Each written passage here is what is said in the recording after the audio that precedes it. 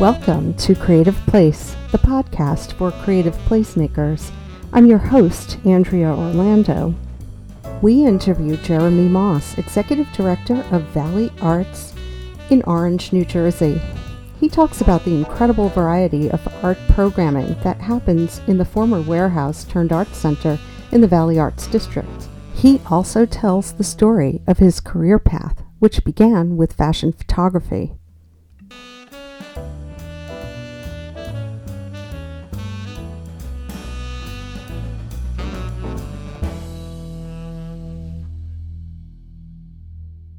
So Jeremy, tell me a little bit about how you landed in New Jersey, how you came, what made you decide to move to this area? Good question. I think I didn't choose initially to come to New Jersey. I think I wanted to stay in Brooklyn. Had two small children though and needed an outdoor space. And I was looking for diversity. I come from Leicester in England, which is one of the most diverse cities in England. And I wanted to sort of replicate that to a degree for my children.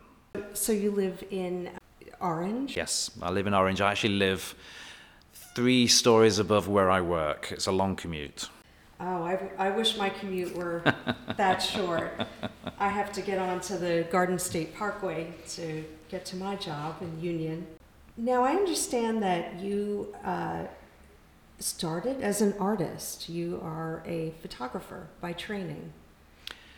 Yes, my training was photography and graphic design. I came here with my partner at the time, and she was a designer. And I had a remit to shoot the fashion shows at Bryant Park. I was working for a UK magazine syndicate. You got an interesting photograph of Naomi Campbell, didn't you? I did, and I know this is a Leo Vasquez favorite. So I was shooting down in the, as they call it, the pit down the side of the runway. And the Harper's Bazaar and the Vogues from Italy, Germany, France, England were all at the end of the runway because they want the head-on shots. I was shooting away, and it was Todd Oldham's last show ever he was going to do in the fashion world. He had this great show, great backdrop, and on Naomi Campbell comes all resplendent in white on these ridiculously high shoes, and before she got to the main part of the runway, she fell over while I was snapping away, and I got all this wonderful collection of shots that showed her falling down, crumpled in a heap, the tears, the getting back up, and then the running off stage. Oh, wow. Did you ever talk to her after that? She didn't talk to anybody after that. So that must have been a boost for your career? It was. A lot of people who were there know the story, they know the shot. But what it did bring into sharp focus was the fact that I did not own any of those shots because I had to sign them away to the art director for the magazine. And that actually was a pivotal moment in my career because I started to think about doing more things for myself, going freelance, and then actually entering into the world of fine art photography. How was that? Was that a good decision? Yes, because ultimately it led me here because I started doing the juried art shows throughout the Northeast. I was doing like 14, 15 shows a year on the road and did very well at it. And became a regular. Then I started asked to be judges at some of these shows as well, and that brought me to the attention of Richard Bryant, who was the then executive director of Valley Arts, and asked me if I would produce an art show part of the Hat City Street Festival, and I said, yes, when is it? And then he said, in 6 weeks' time, and I laughed hysterically and said, you think I'm going to get 20 artists in 6 weeks? But I did, and that really started, my full-time engagement with Valley Arts. And now, you were telling me earlier that Valley Arts is not the same organization as the Valley Arts District. Correct. So, to rewind to the beginning, 2008, Hans formed Valley Arts as an artistic arm to their need for a creative partner for some of the monies they were going after with grants. And they'd already got the Valley Arts District up and running with the cities of Orange and West Orange. And they called us Valley Arts. And I think maybe the last 3 or 4 years, we've actually worked really hard on getting the message out to people that the Valley Arts District is a physical space, Valley Arts is an organization, and that we don't run the Valley Arts District. I think that's an assumption they made because of the similarity in names. And we, put out the message there that we are partners, collaborators, supporters of all the other organizations in the Valley Arts District. What types of programming do you have here at Valley Arts? How long have you got? We do a lot of programming. I'll give you a quick synopsis. We run an after-school program with the 21st Century Grant in the schools of Orange. We run a Makers and Movers entrepreneurial arm for creative entrepreneurs. We have vendors in our boutique. We have music programming in our gallery and in our cafe. We run a flea market twice a year with partners Valley Vintage and the Near Fellowship Baptist Church. And then on top of that, we have art shows, pop-up art shows, spoken word performances. One of my favorites, and I'm pretty passionate about this, is our summer camp. It's called Cirque Orange. Yes, the Cirque comes from Cirque du Soleil, and Orange is spelt Oranj, which is the Dutch spelling, which is why a lot of these places are called Orange in America. It's, I guess, from the Dutch Protestant movement. So, Cirque Orange. I witnessed at a summer camp in Pennsylvania a circus program. And as I was watching it being performed, I came to the realization that the children of Orange would probably never get that experience. And I said to myself, why not? So, 6 months later, we had a meeting, and we were lucky enough to have a friend of Valley Arts who knew one of the founders of Big Apple Circus. So we brought him to the table, to the cafe. Once again, it's all about the cafe. We have the meetings there. And Dickie Ellis said, absolutely, I'd love to do this with the kids. And we got some really good circus instructors together. And we got funding via the 21st Century Community Schools grant. And we ran a 4-week circus camp intensive where they learned to juggle, stilt walk, balancing on barrels. They also painted masks, bunting. They also learned a song. They had comedy routines. And at the end of the 4 weeks, they put on this most fabulous hour-and-a-half long show that would just blow you away that these kids came from nothing to being able to do all these disciplines. And we've now since done the second year, which was even better than the first, as we iron out all the crinkles. And looking forward to doing the third year. We do it at a school in Orange, the Rosa Parks School, which is in the centre of Orange, which means a lot of people can get to it easily by walking or by public transport. And I think last year we had 45 children that completed the camp. Do the artists live in this area? Good question. Some do, some don't. Some want to be part of what's going on here but don't live here. We will always welcome them, but our focus is our local community first and foremost. And that's one of the reasons why our gallery is called the Community Gallery, because as I said to you earlier, this is, of the community for the community. How long has Valley Arts been operating here? Did you say 4 years? Yeah, so in this current building, we've been here for 4 years. It was a building that was an old warehouse, HANS, who are the local community development corporation. They got monies to actually redevelop. They'd already owned buildings akin to this, so they actually made it a whole block with a courtyard of artist studios and work-live spaces. So in this one block, we have Valley Arts, we have Arts Unbound, we have Yema Gallery, we have the Rectangle Gallery, all in one condensed space. Can you tell me a little bit about how that work-live space works for the artists? How do they find it? How are they accepted? How does the landlord know that they're art or verify that they're artists? So there were two processes that HANS used to my knowledge. When they were building this, these were specified work-live spaces by the state and by the County of Essex. So some are subsidised by the state, some are subsidised by the county. You have to go through a very rigorous process. The applications are always on the HANS website for any spaces like this that do come up. They have a whole real estate listing they have on their website.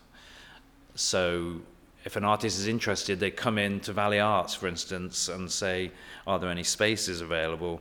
And then I would direct them to HANS. That's how it tends to happen. Has that had an effect on this area? Tremendously. HANS used to have the Firehouse Gallery. There's 8 units in there, which I think at least 6 of them are artists. Here at the Kelly Copeland building, there are 8 units, of which definitely 6 are artists. There's the new Hat City Lofts that HANS renovated, and that was for anybody, but it's funny enough, it's attracted a tremendous amount of artists, and they've got galleries they've got rental studios in the base that have all been taken up by artists. So it's definitely, there's becoming this critical mass of creative people moving into this area. Tell me about the artists who live in this area and use this space here. What type of art are they producing? Gosh, what type of art? Let me think. We have, and he actually hasn't used our space yet. We have a really fabulous men's fashion designer who is in the Powerhouse, which is opposite a local restaurant called Libretti's. He's supremely talented. We will end up doing something with him, a fashion show or something one day, I'm sure. He's a very interesting person. We have Wholesale G. Clay Prints. They're based in the Firehouse. That is a great company. They do great vinyl wall coverings. So we have a vinyl wall covering of this mural that we're doing at the moment. And we wanted to put it out there for people to see, so we had a vinyl print done of it, and the quality is superb. She's very talented. We have a Haitian artist collective, which is housed above the Pink Cupcake, which is next to Luna Stage, which is a theatre in the Valley Arts District. We have Arts Unbound is a very interesting organisation because they have a lot of artists with disabilities, which is very interesting. And then Valley Arts has lots of interesting people who live here in the Arts District.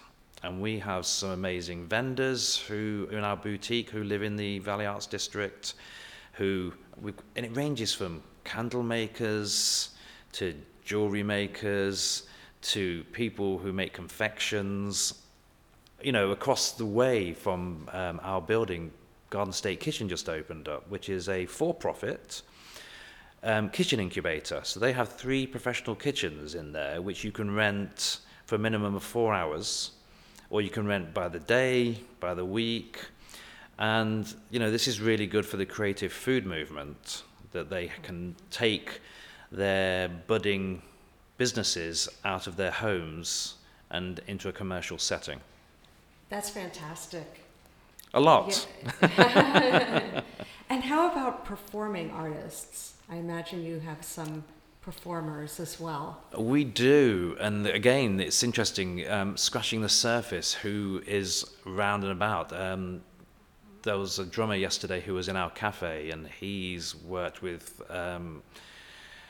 Nat Adderley and, such people like that, really big names in the jazz world. And he's now here in a rental studio. We have music performances. We do second Saturdays here at Valley Arts, which when we have singer-songwriters come in. We have people every Saturday in December for our holiday shows coming in to perform in our cafe. We've had a rock band in our gallery. Hat City Kitchen has a good music program, or did. They're in a transition at the moment, I believe. So yes, there's always lots of performing art. We have a lot of African drummers in the area who are really good at doing their stuff. So yes, there's lots of interesting people. You just start talking to them. They come into the cafe. Oh, I'm from Ghana. I drum, and off the conversation goes. That's fantastic. Yeah, it's really good. Are they engaged in teaching as part of that? Is that part of what some of them do? Yes, we in our after-school program, we employ, I think, maybe 16 teachers to go into the schools. And it's very interesting. So we have boxing, which actually, what do they teach them there is movement. So you might go boxing, not creative, but actually to be able to use your feet, you've got to think in a certain way. So it's almost like dance. And then we do African drumming in the schools.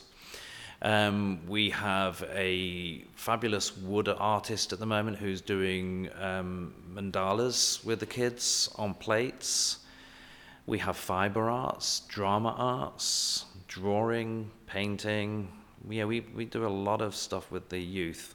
We also, last year for the first time, which is interesting, we went into the high school art club, sat with them, talked to them all, and at the end of the discussion we said, okay, how do you feel about having a show in a professional gallery? All their eyes went out on stalks. So we had our first Orange High School art students art show here in a professional gallery. And not only is it a good experience for the children, it sets them up to go to college applications saying they've been in a professional gallery. They've had their work curated. Some of them are lucky enough to say they've sold pieces. We sold 4 pieces from that show. And I have to say, when I gave those children the checks for their work being sold and see the lights in their eyes, it was a truly beautiful thing. Oh, I could imagine. Have you kept in touch with some of them? Yes, and we follow them, and we regularly in touch with their art teacher to see how they're getting on. Yeah, we're very, very keen to see where they go. And where have some of them gone?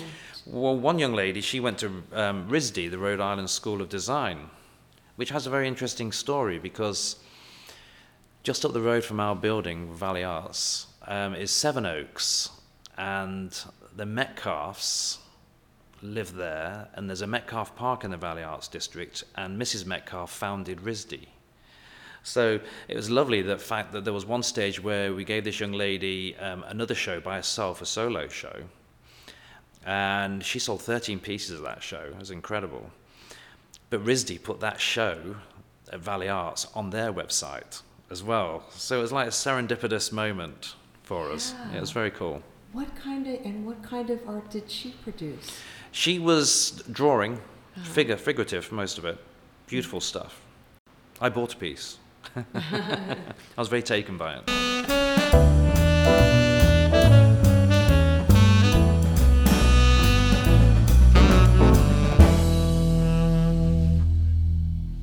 You've been listening to Creative Place, produced by the National Consortium for Creative Placemaking. If you like this or have suggestions for topics, please write and follow us at CP Communities. Bye for now.